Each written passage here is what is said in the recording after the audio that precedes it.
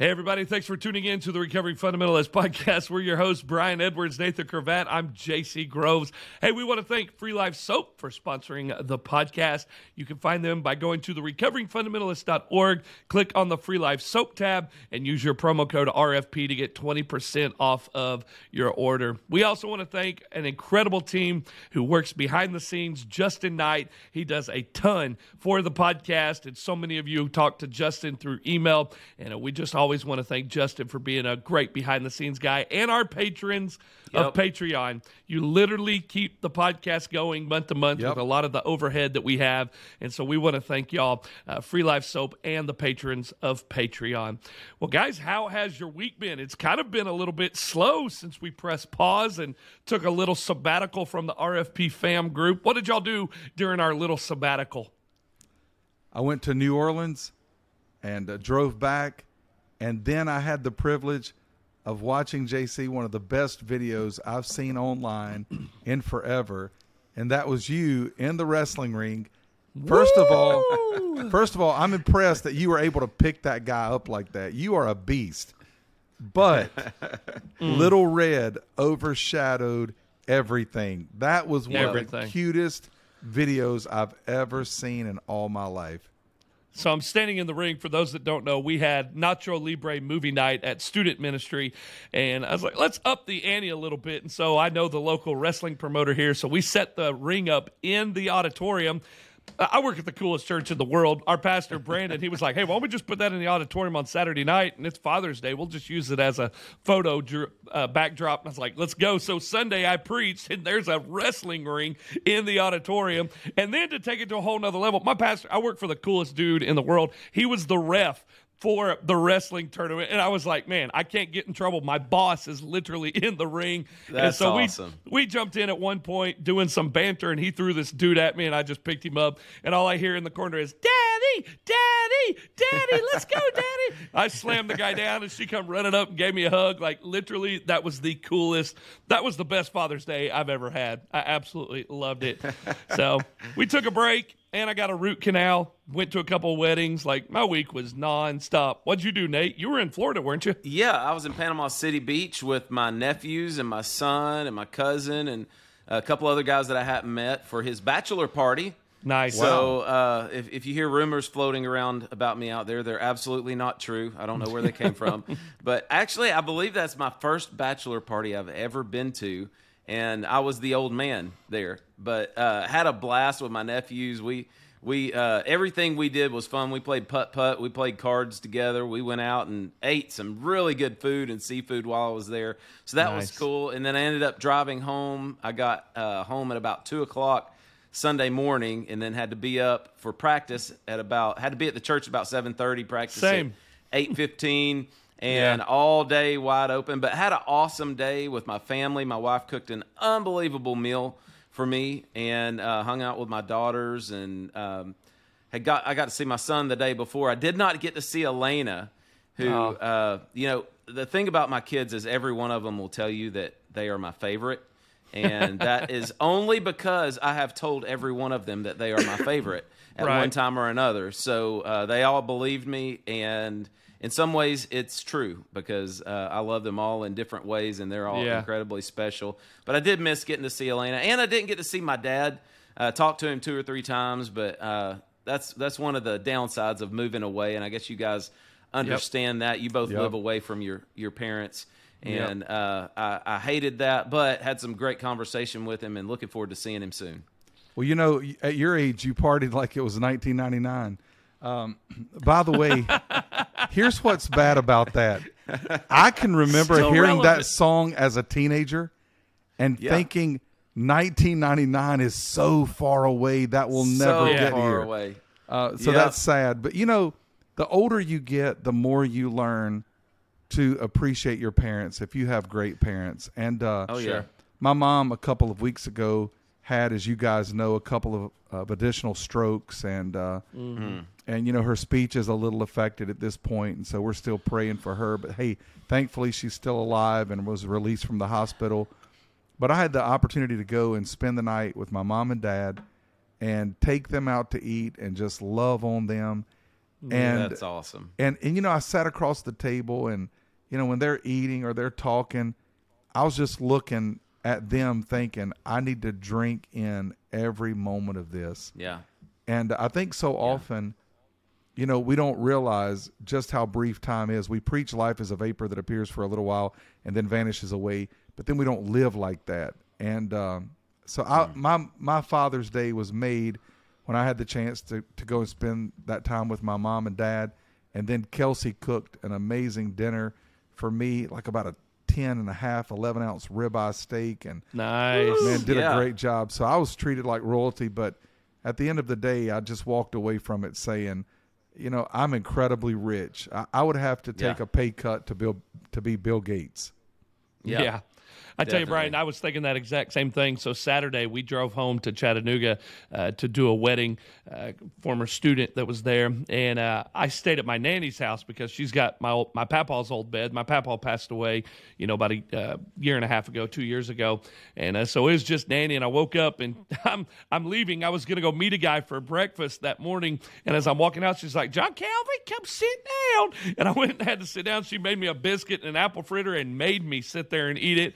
And we sat there and we just talked about everything. And we were talking about the podcast, which my nanny is still very, very independent fundamental Baptist. Yeah. There's some folks that probably listen to this that know Nanny. I mean, she still doesn't like it. Some of the things that she'll ask me about this week, she started asking me about some of the people that we've talked about on here. And she's like, I just can't fathom that they're that way. And I'm like, well, it happens, Nanny, so just getting to have that conversation. And she's at that age now where, what you just talked about, Brian, I'm like, man, I need to eat this up right now and just really take it all in, because I get to sit at a table and have a 45-minute long conversation with my grandmother, who is very old. And, it was, even though she doesn't agree with everything I'm doing, I mean, she's just like Papa, just a little bit more vocal and mean about it. But, she still loves it. I'm still her John Calvin, And so one of the things we got to talking about is, as we were sitting there, was the TV show, The Chosen. Have y'all watched The Chosen at all? Yes, some of it. I haven't seen it yet. Dude. My family is addicted to this show. We love it. I mean, it has really just brought the book out. I've got the shirt on right now. It says "Come and See." But what I love about this shirt is I saw it. My Bubba Corbin, he got baptized a few weeks ago, and he wanted all of us to wear these T-shirts.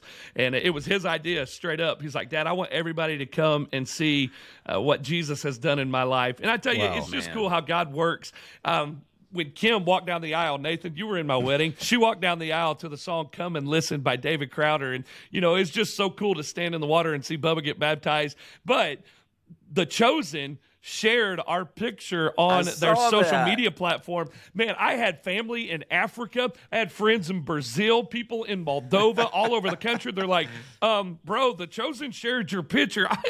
It was the craziest thing. So I was like, hey, Bubba, your outward sign of an inward change is literally being seen around the world. Awesome. It went viral. It was so cool. And Awesome. the couple of goofy people that wanted to attack you for that, it's not even worth mentioning because they're stupid. And, it got shared around the world, and Literally. Bubba got what he wanted. He got to share the good news. And, Brian, I wanted to share this with you in the spirit of Father's Day. This isn't a joke. I'm not going to harp on you about being old enough to be our dad or anything like that. But I was on the phone with my mom. I'd have had to have been 5 years old, Nathan. 5 years old. Hey, what a man. What a man. You literally could be my dad, though. So I was on the phone with my mom today, and she had been talking to one of her best friends in the whole world who lives in Florida. And somehow the podcast got brought up. And she started telling her all about it, and she said she would look it up. And my parents don't agree with everything on the podcast either, but we have conversations about it. Well, she told her best friend about the podcast, and she goes, oh, he needs to look this guy up that lives in North Carolina. You need to ask him if he's ever heard of Craig Edwards. He has a lot to say about things on that topic, and that would be a good resource for him. And Mom said, have you ever heard of him? I said, yeah, as a matter of fact, we've interviewed him twice, and his son is one of my co-hosts. So your dad is really the OG recovering fundamentalist. That's awesome to hear. It's cool that he's his age, And he's taken all the heat and gone through all the pain and everything. And he told me just the other day, he said, if I could go back to where I was preaching all the meetings and all the camp meetings and, you know, a card-carrying member of the club and everything else, he said, I wouldn't go back and change it for anything. Right. The pain, the journey, it's all been worth it. Yeah, and if he knew how many people loved him and appreciated him and respected him, because I promise you he's probably never met this lady, and she had a lot of really good things to say about him and how much he was attacked and how he stayed faithful. So, hey, the testimony is out there, and I just wanted to give your dad props for that. Craig is a cool guy. Yes. Well, speaking of being attacked, you know, we want to give just a shout out to Eric Swarzinski over at the Preacher Boys. Eric takes some junk thrown at him. You know, guys, when people talk about us, which they do, you know, I mean, we hear it. We just don't care to listen. When they talk about the RFP, they could be talking about one of us individually, but a lot of the times there's three of us, and so we respond, it's all three of us. When they talk about the Preacher Boys, that's a direct personal attack on Eric. And you know, he posted today, I've had a sermon preached about me, I've been called all kinds of things, and you know, now I'm getting blackmailed, and there's just so much going on with him. And we did not start the podcast at the same time. We didn't even know who Eric was, but we have become friends with this young man, and I really appreciate Eric Swarzinski and just the work that he's doing. Truth never fears a challenge, and he has taken the challenge straight to it. And, you know, Eric, we just want to let you know that you got some friends in the RFP, and we're with you, buddy, in the trenches, and keep doing what you're doing. You're doing a great job, bro. You really are. Well, you can never expose sin and have the expectation that you're not going to be attacked, because you are. And, you know, Eric, his podcast deals with such a dark subject that I couldn't do the work that he does. Just being honest, I couldn't.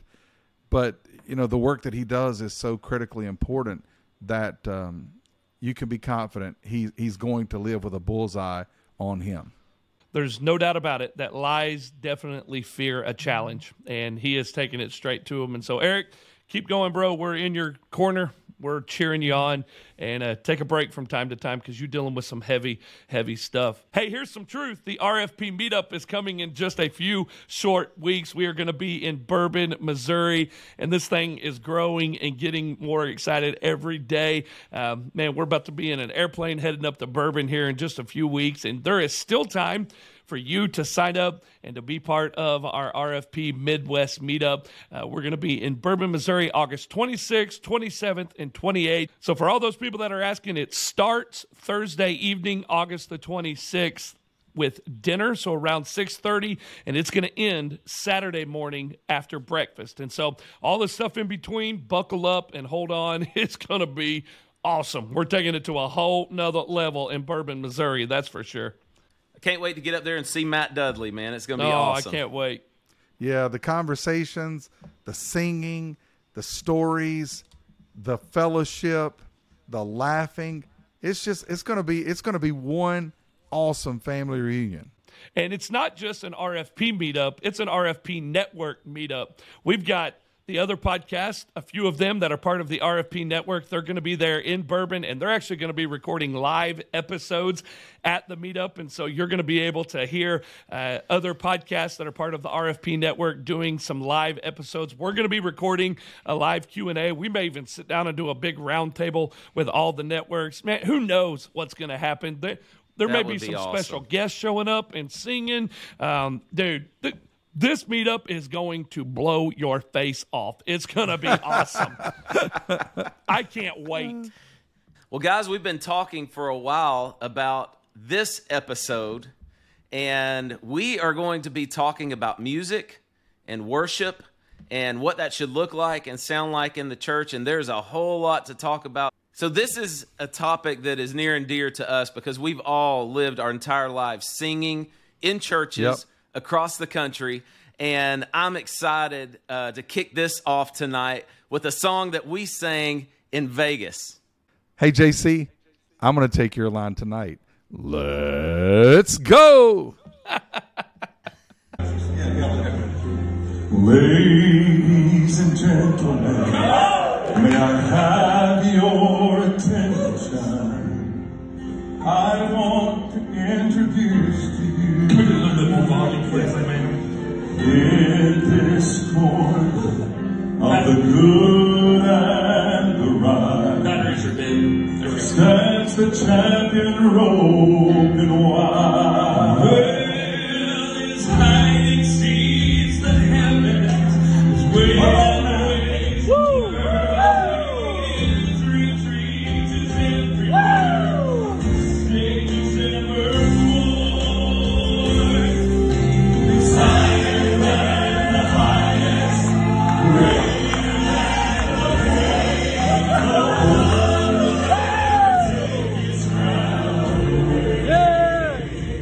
He's more mighty than the mightiest. He reigns from above.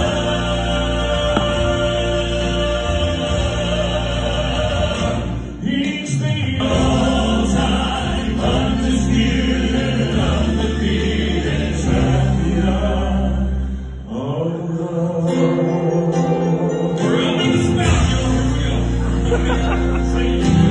He left his hometown to enter this arena, to raise his hands in victory for me. But haters round crucified his feet who wore their crown. They gladly watched the champion rolling down.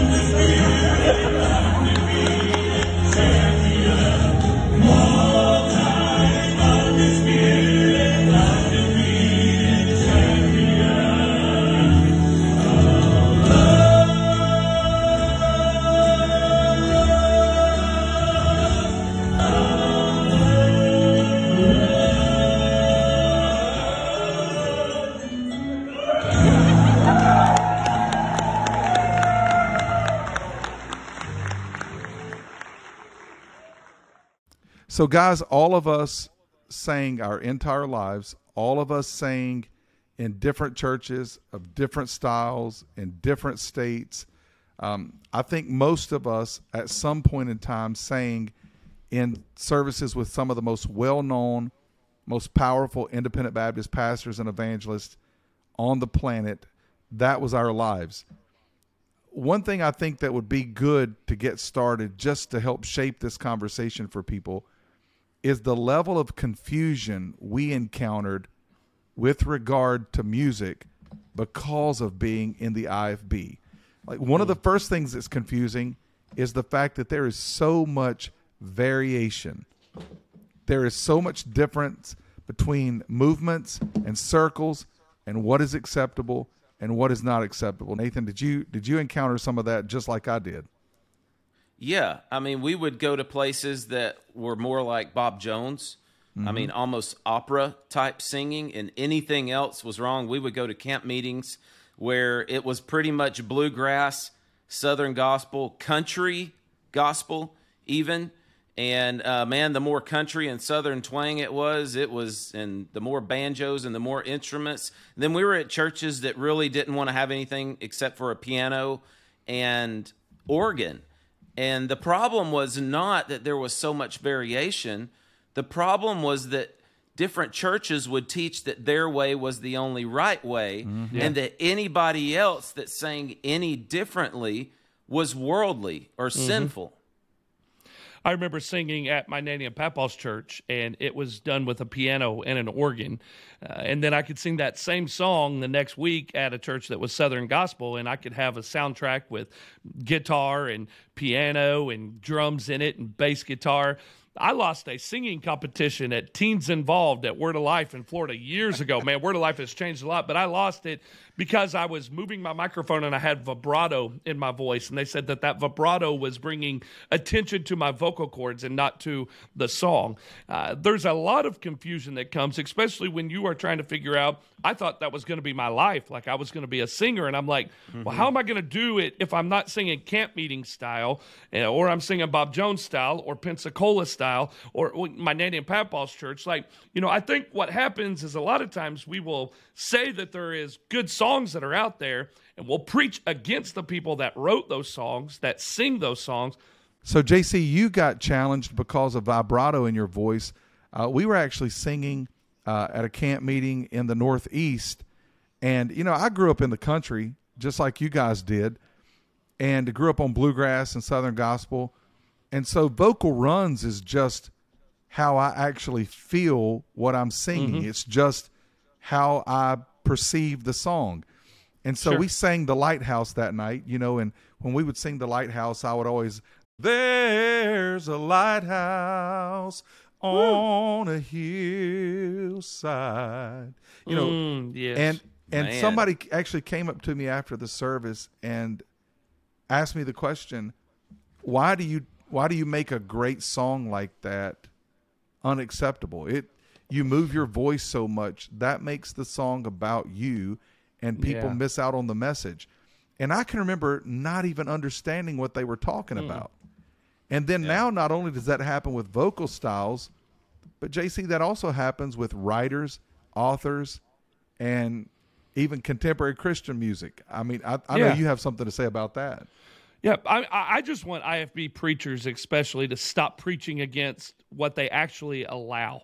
They will preach against Bethel music. We've all heard these guys preach against Bethel and their lights and their sound and their apparel and what they're wearing, and yet then you hear them singing a Bethel song just because it's been turned into, some girls singing it Southern Gospel and people running the aisles. But they will sing a Bethel song after they have preached against the 7-Eleven, exactly what it is. And we're just calling them to quit being hypocrites and either believe what you preach and don't sing their music, or sing their music and tell them that it's not that bad. Now, here's the other side of that. You got guys like Bill Reeves that will say, we only sing independent fundamental Baptist church music, like these people's music. But yet it has been proven over and over and over again, Bill's family is singing Southern Gospel group songs. They're singing Collingsworth Family and Greater Vision and Legacy 5 and the Irwins. Like, they're singing their music. They're just changing it to sound independent fundamental Baptist in that circle. That's garbage. Like, that's straight hypocrisy. It's got to change. Well, there is no such thing as independent fundamental Baptist music. I mean, let's Bill just said be it honest. Was, and he's the boss, so it must be. Yeah, well, independent fundamentalism has been around for years, and not one commentary has been produced or anything even like that. So I don't think they're writing songbooks. I can promise you that. But what I find funny with what you just said is there's 2 contemporary songs in the hymn book now. How Great Is Our God and Indescribable. Probably more than that. Oh, I would assume, but that's the ones that I knew. Another thing that's confusing about music in the Independent Baptist Church, for me, is they don't even allow what is allowable according to Scripture. Yeah. They act as if the Scripture is definitive about music, and it's actually not. Explain what you mean by that, Brian. Well, the Bible never endorses an actual style of music. The Bible never endorses a particular vocal style. The Bible never endorses a certain blend of instrumentation. The Bible never regulates volume. The Bible never speaks with regard to any of that. And so all of these different concepts and ideologies regarding music, they're all man-made. You take Scripture and you use Scripture to say something that the Scripture actually isn't saying. For example, I heard not long ago a pastor list all of the instruments that Nebuchadnezzar used when he called on the people to bow before the image, and he made reference that meant those instruments they were worldly, that somehow they were satanic because Nebuchadnezzar used them in the wrong way. But we don't know how frequently those instruments were used in a positive way. We don't know that Nebuchadnezzar didn't just misuse them, because the issue was not the instruments. The issue was his heart. Yeah. So Yeah, that's and the problem thing. with that is that if we're going to take anything that the world does and say that's out of bounds for Christians now, then basically we're handing over a good gift of God to the world. Why does the world only get to have good music? Why is it that we're going to surrender the thing that our God created and calls us to redeem and use for his glory, when they're the ones that are twisting it, but that doesn't mean we can't use it? I mean, the role of worship of music is biblical. I mean, I was reading today out of Exodus 15, after escaping Egypt and crossing the Red Sea, they sang a song to the Lord. You know, I mean, Israel's formal worship in both the tabernacle and the temple in 1 Corinthians, the psalm, it bears rich testimony that in joy and sorrow, in praise and lament, the faithful raise their voice in song to God. Hymn singing, I mean, it's practiced by Jesus and the disciples in Matthew chapter 26. You see, the apostles were instructed in Colossians to let the word of Christ dwell in you richly, teaching and admonishing one another in all wisdom and in gratitude in your heart. Sing psalms, hymns, and spiritual songs to God. And whatever you do, in word and deed, do everything in the name of the Lord, giving thanks to God the Father through him. We have taken this and turned it into preference. And I believe that's what legalism is.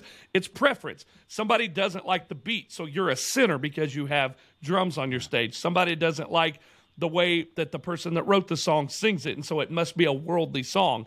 We've got to get rid of preference, and that's what I think makes it very confusing, is when preference, man-made ideology, which is the foundation of why we're doing this podcast to call this out, is what has taken this issue of music and really confused it. Well, you know, the strange thing to me is, you know, D.L. Moody traveled with Ira Sankey, and Ira Sankey actually played the pump organ. And D.L. Moody and Ira Sankey were referred to as a circus because they had the pump organ, and pastors and preachers actually preached against their music and their meetings, all because of the music. And then the original hymn writers were excommunicated from the church. They were not allowed to write hymns because hymns were unacceptable to the church because they weren't psalms. So think about it. Now, all of these years later, we have pastors who are preaching, if you sing anything but the hymns, you're wrong.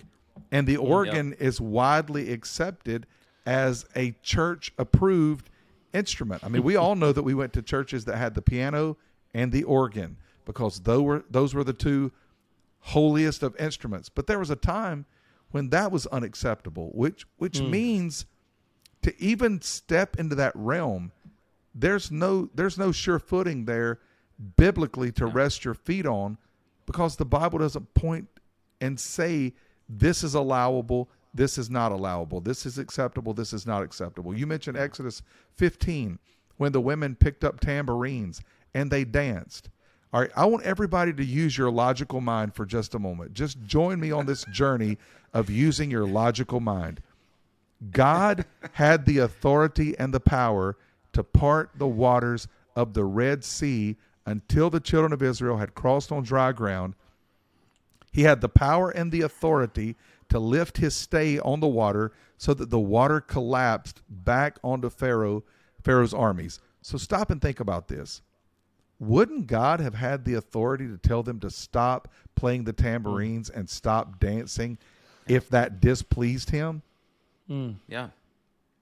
And there's another thing that people love to talk about, contemporary Christian music. Well, the word contemporary basically means from today. You know, it's in this current time. So all music was contemporary when it was written.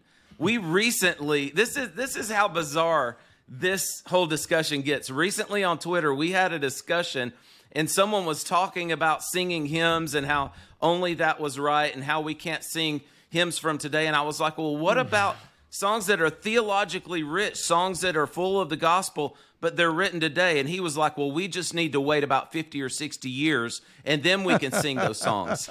Do you know how stupid that is? That is, and I don't apologize for saying that. That is not even logical. The Bible actually commands us to sing contemporary music. It says, sing to the Lord a new song. Multiple places. And when Isaac Watts was writing hymns, like you were talking about, Brian, it was considered contemporary. It was considered that he was going too far. And now that's what the most conservative people use. But when he wrote that song, he was way, way out of line. And there were discussions that were being used against him. So the whole thing breaks down. And Brian, it goes back to the reason that you used. It's that it's not founded in Scripture.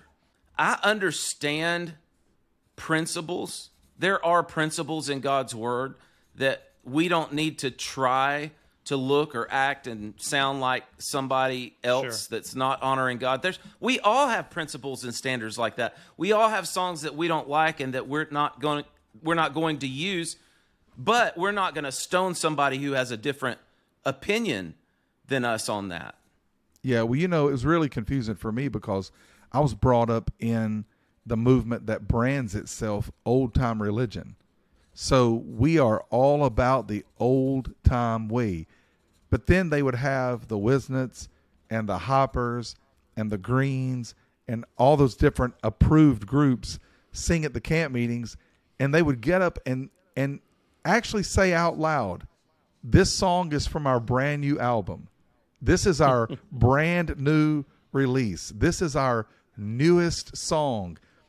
Wait a minute. I thought this was about the old paths and that we didn't accept what was new. But because they're approved and because of their style, that new is acceptable. Yeah. I see how this works. No, I'm as confused as a gnat and a yo-yo. Brian, JC, I've got a question for you guys. Is it just wildly possible, within the realm of possibility, that maybe just country people like country music and urban people like urban music and northern people like northern music and American people like American music? Is it just possible that it's a cultural thing that the Bible allows Christians to have liberty in? I would agree with that 100%. Listen, nothing is more divisive than music. More church congregations have divided over music than almost anything I can think of. As a matter of fact, I've never had anybody leave Hope Church and come to me and say, I'm leaving because there aren't enough people being saved. I'm leaving because the gospel is not being preached. I'm leaving because this church doesn't love the Bible.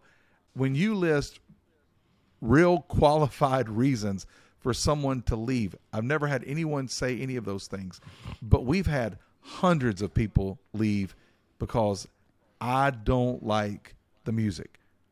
Yeah. I think music's a key factor, if not the factor, for a lot of people in why they choose the church that they do.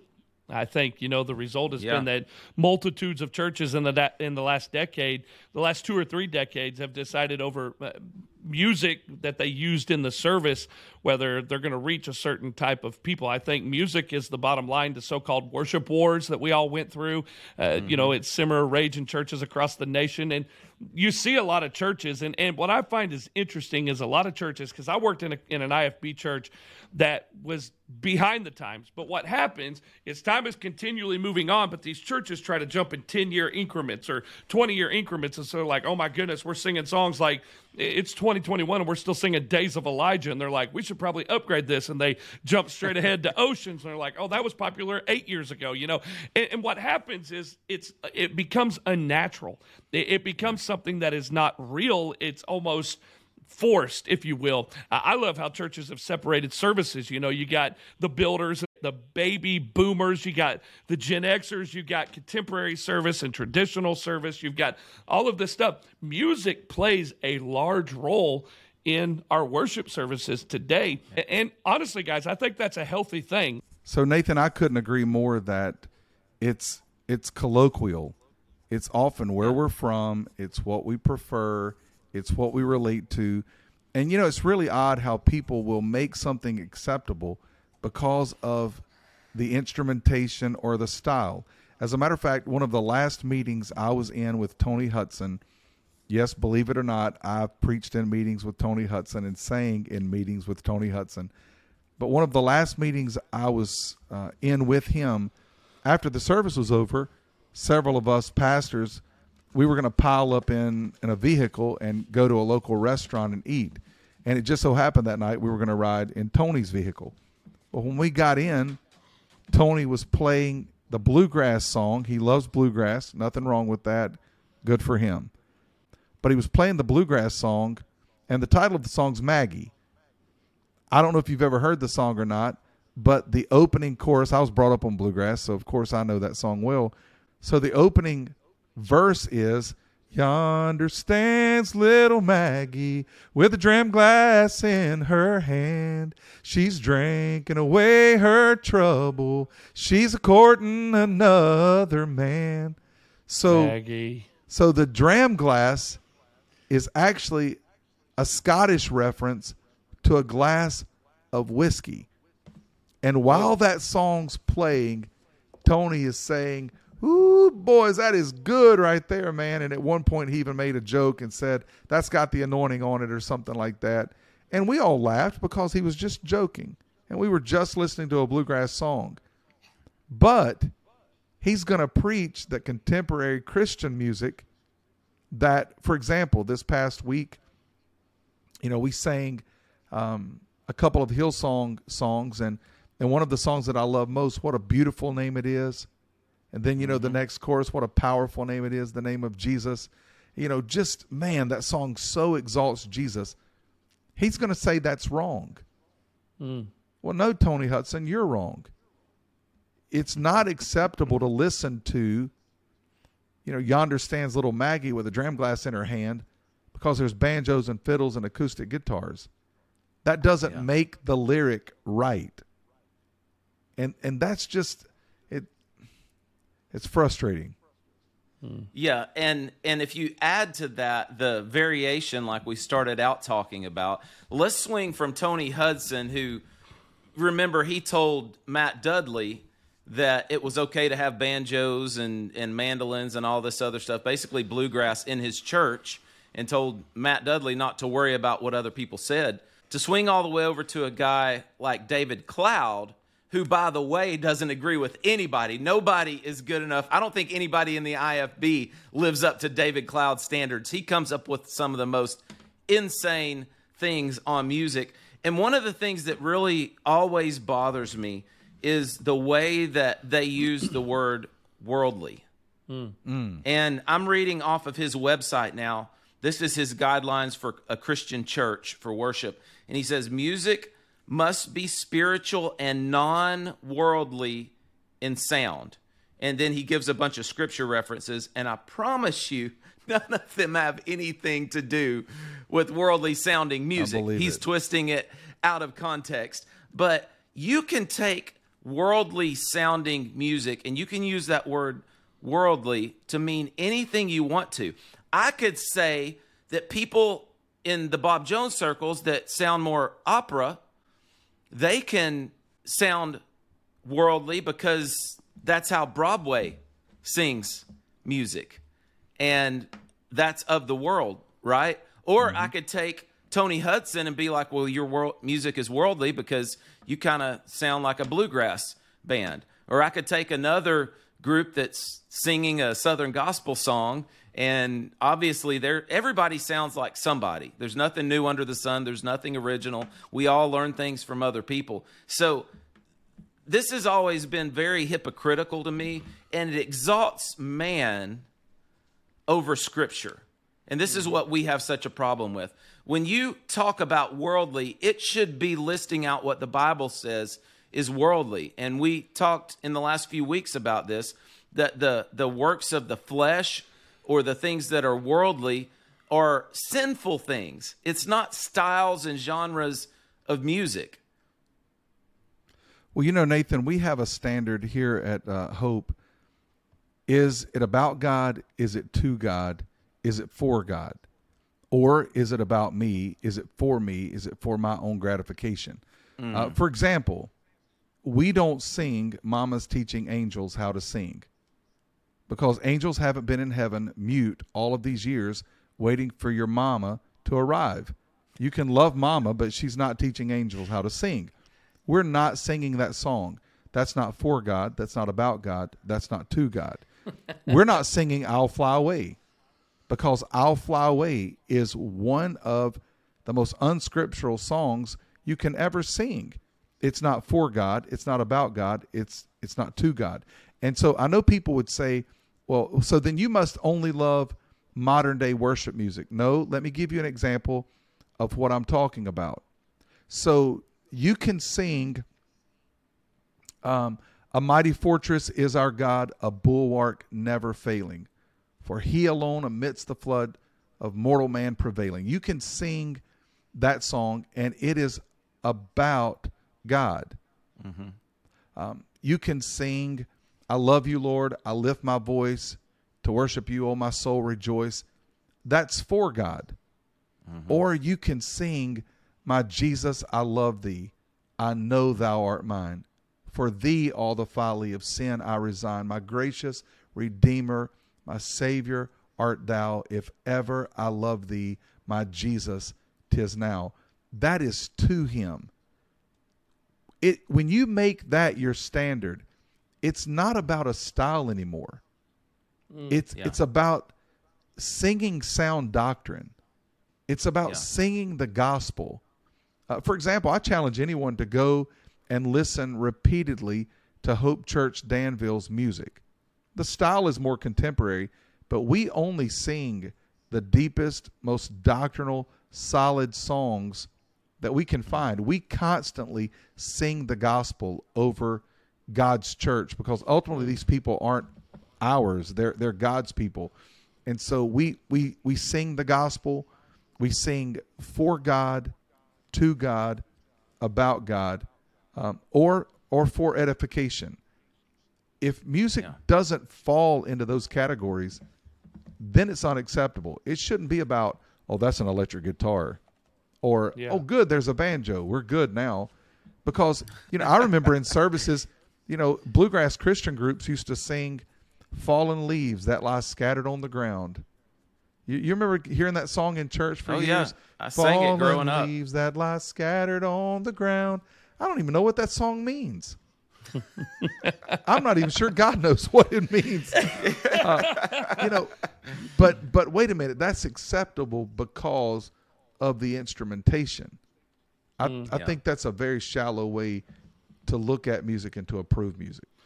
That's good. I think a lot of times, though, the songs that get the most rile out of people, the emotion, if you will, are those songs that are very self-centered. I mean, there's a big one in the IFB world, I'm Not Going to Hell.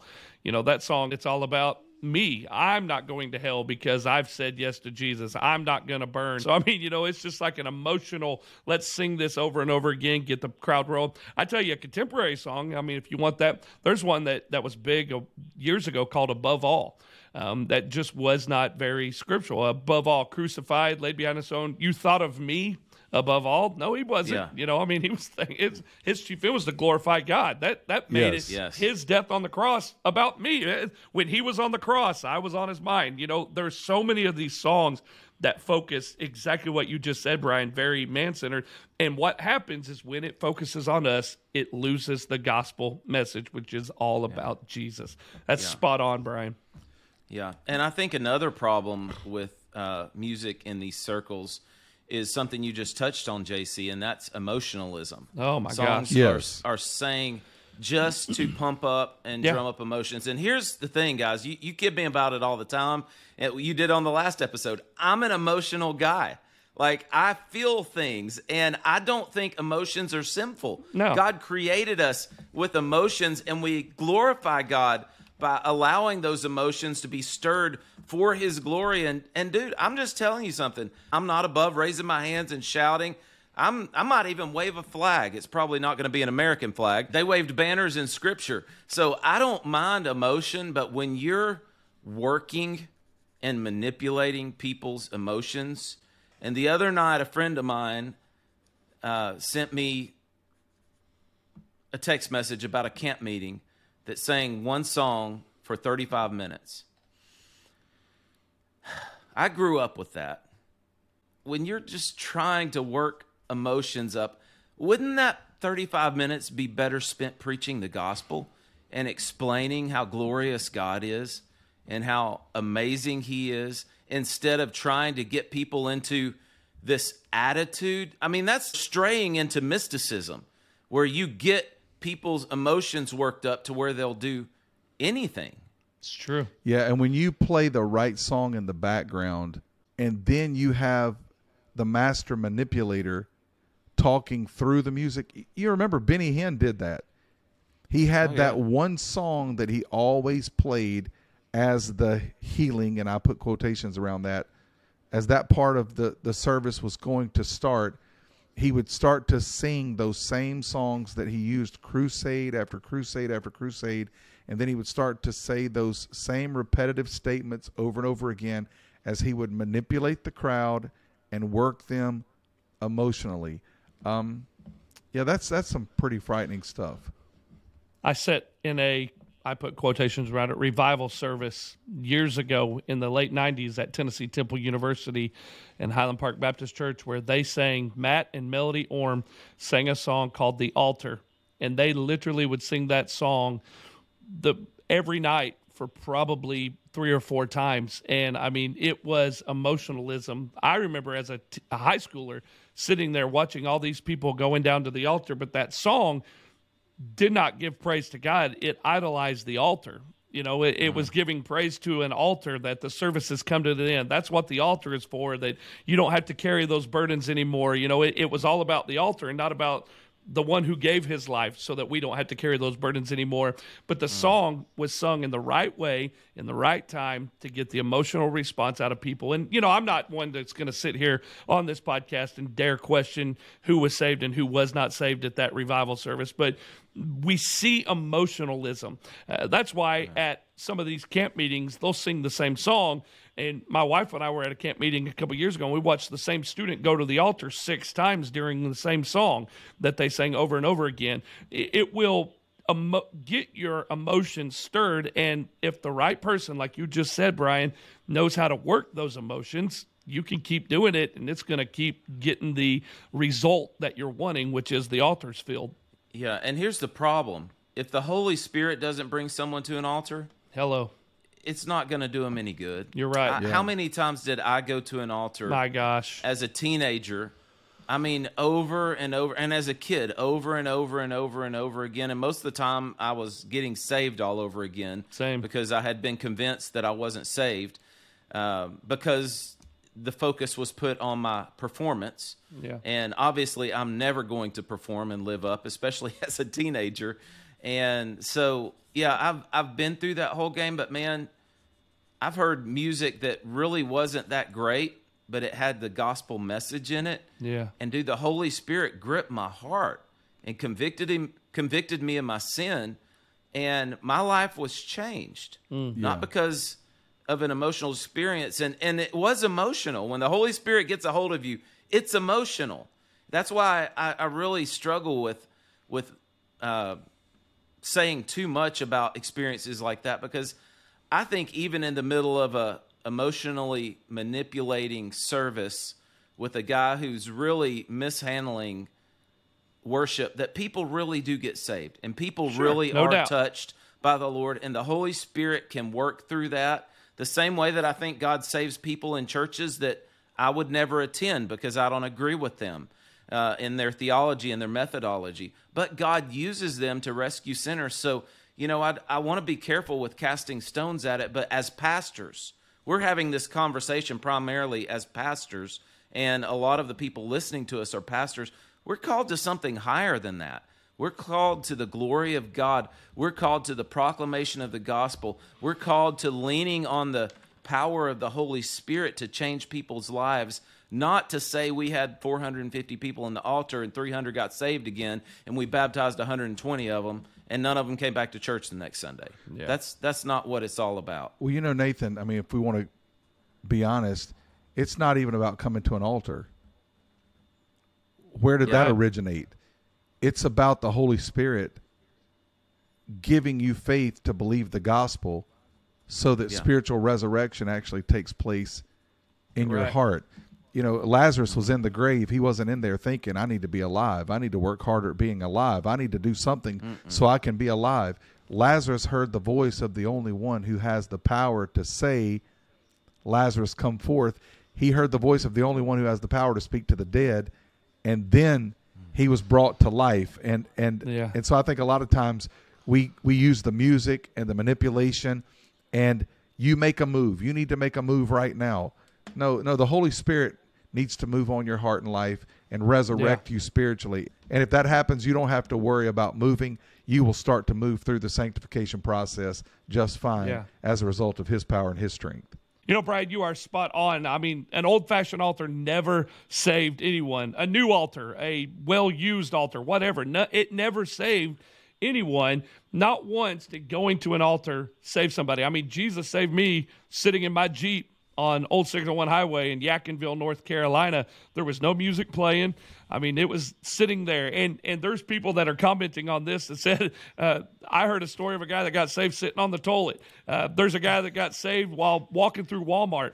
The Holy Spirit is not condensed to an altar call service, and the altar call is not over when you say that we're done singing and we're going to go on.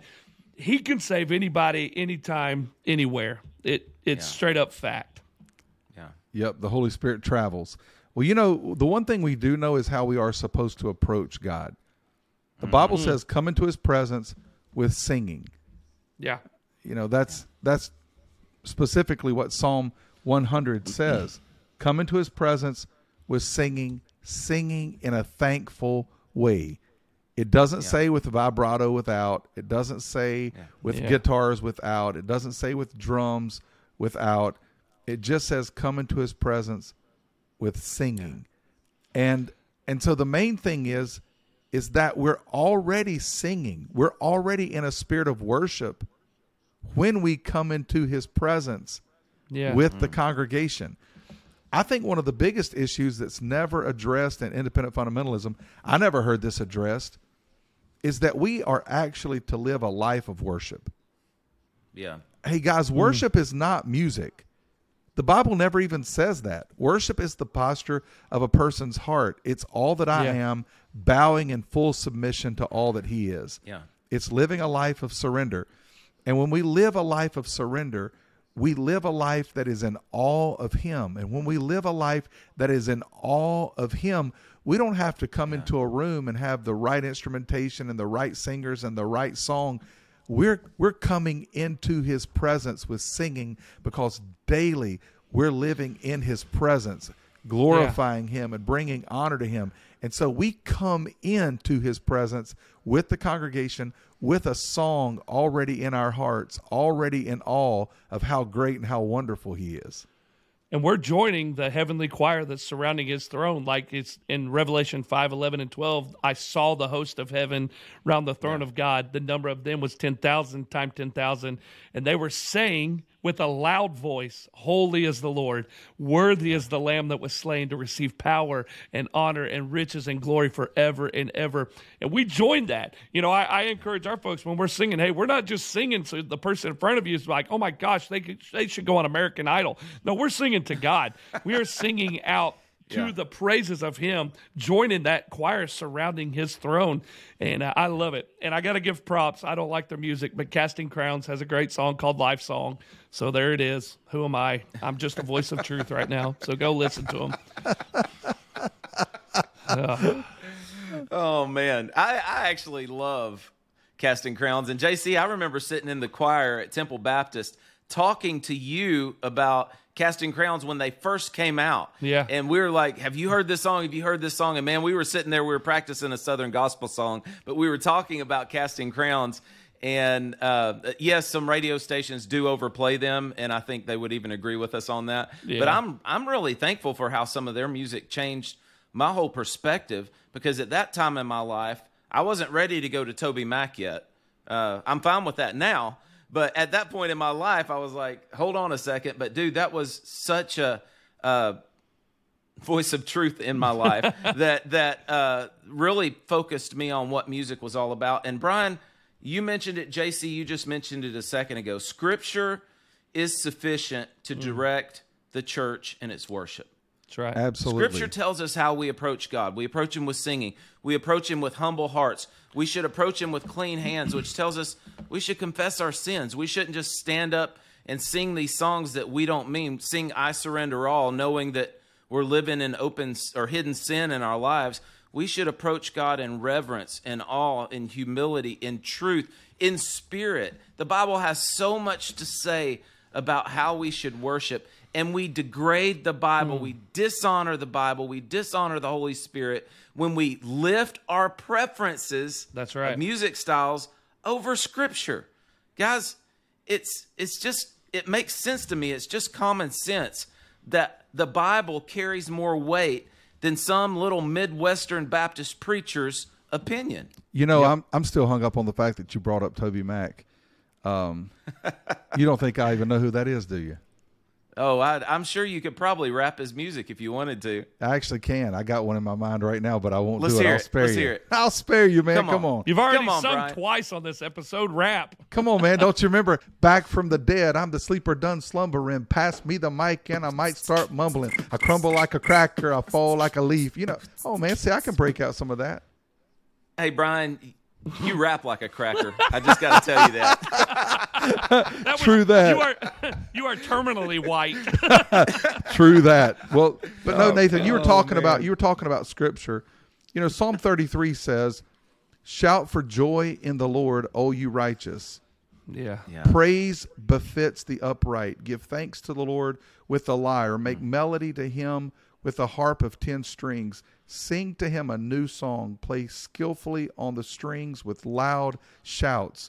And, you know, I think the reason that we don't experience that more often, and the reason that's not a greater reality in our lives, is because we don't live verse 21 of that same psalm. For our heart is glad in him because we trust in his holy name. I don't know that we really know what it means to be glad in the Lord. You know, the other day I was at home, and I'm really hesitant to share this, and I hadn't even planned on it, but I was at home, and you guys know I've been going through this serious health battle that I've been dealing with now for the last over 6 months. And guys, there's some times when anxiety is unbearable in my life, to the point that it is so painful to even wake up and try to go through the day. It's been that difficult. But the other day I was at home, and I was listening to one of Maverick City's new songs. The title of the song is Jireh. Yeah. It's so You good. are enough, Jireh. You are enough. And then it came to that bridge in the song. If he dresses the lilies with beauty and splendor, how much more does he love you? How much more does he love you? If he watches over the sparrow, you know, how much more does he love you? And guys, I got to be honest, nobody in the house but me and the Holy Spirit. And man, I just standing in the house crying uncontrollably. I'm talking about crying to the point that, I mean, I lost it. Hands up in the air, just worshiping him with all of my heart, with all of my might, shouting out to him, literally shouting out his beautiful characteristics and his goodness and his faithfulness. my heart was glad in him as a result of hearing music that honored and glorified him. So Psalm 33, how about make that a standard? Make sure you glory in him, that you're glad in him. Play loud music, sing loud to him. And how about this? Experience what it means to have a glad heart because of him. That's good. Yeah, I think of the words of Christ when he talked about it's not what goes into a man that defiles him. It's what comes out of his heart. Ooh. Yeah. And worship is all about the heart. Yeah, it is. Man, I've stood in churches and sang songs knowing that my heart wasn't right with God. Yeah. And it wasn't worshiping in spirit, and it wasn't worshiping in truth. And there have been times in worship services where I was singing and I was convicted. The Holy Spirit was working through the songs, and I knew that my life didn't line up with what I was singing.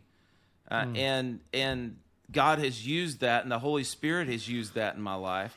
And there have been times where my heart was right, and maybe I didn't sound that good, or maybe it wasn't a style of music that somebody else liked. My cousin the other day sent me an old Selah song that he had just heard for the first time. And it was an old... It wasn't that one, but it was so beautiful. It was a song. I don't even remember which one it was, but man, I was just in tears listening to this song that was honoring and glorifying God and lifting him up and praising his name.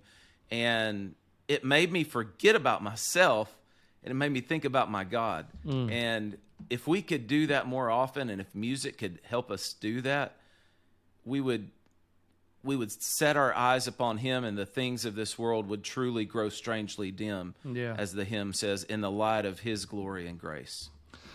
I really do believe that the statement, in the presence of God, there's fullness of joy.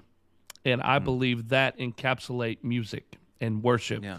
When we lift our voice in vocal singing and instrument singing to God, it encapsulates that presence of joy. Like it's just, you cry out to him. Abba, Father. I mean, we are singing to the King of Kings and the Lord of Lords, and I love it, man. There's a new song that's out right now that just talks about his mercy. Where would we be if it weren't for him? I mean, where would we be if it weren't for his mercy and grace? And I heard that one the other day, and there's so many songs we could sit here and just go on and on and on about that, talk about the goodness of God, and I believe he speaks to us, and sometimes it's in the dead of night, through a song of, if that's reading scripture, that is a song out of the book of Psalms, or if that is a song that's played, he speaks to us through music. And next week, I'm real excited about getting 3 incredible people on this episode with us that are writing some incredible music. There's a few of these folks that have written some songs that a lot of our churches are singing right now. We've got Chris McClarney that's going to be coming on. Brent, what's some of the songs that Chris has written? Man, he's written some of the most famous songs in all of worship music. How about this? Your Love Never Fails. Oh, We've wow. all sung that one. Hallelujah for the Cross. God of Miracles. I Exalt Thee.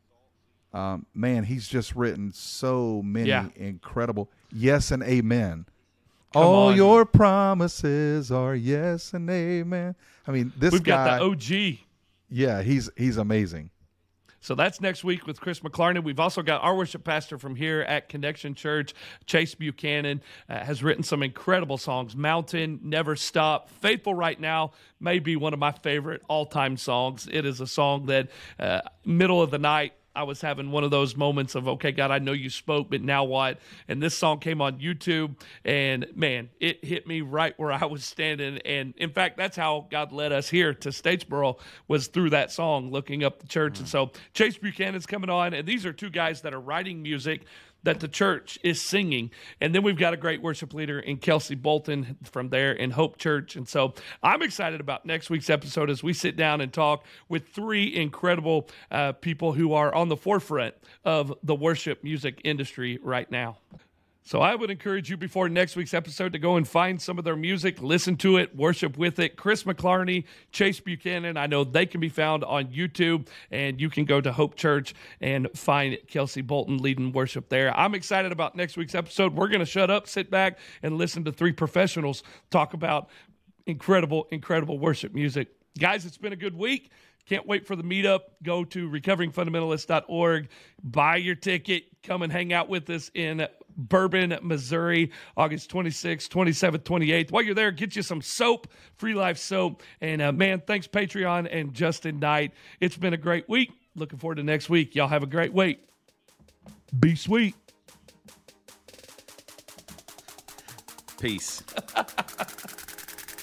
Got you That back. was good. Yep. Thanks for listening to the Recovering Fundamentalist podcast. Be sure to stop by our social media, Facebook, Instagram, and Twitter. Give us a follow. Also, go to our website, recoveringfundamentalist.org. That's recoveringfundamentalist.org. There you can find Recovering Fundamentalist swag. You can get your t-shirts and hats. You can join our ex-Fundy community, see where we're going to be having some meetups. It's the recoveringfundamentalist.org. Be sure to join us next time for the Recovering Fundamentalist podcast.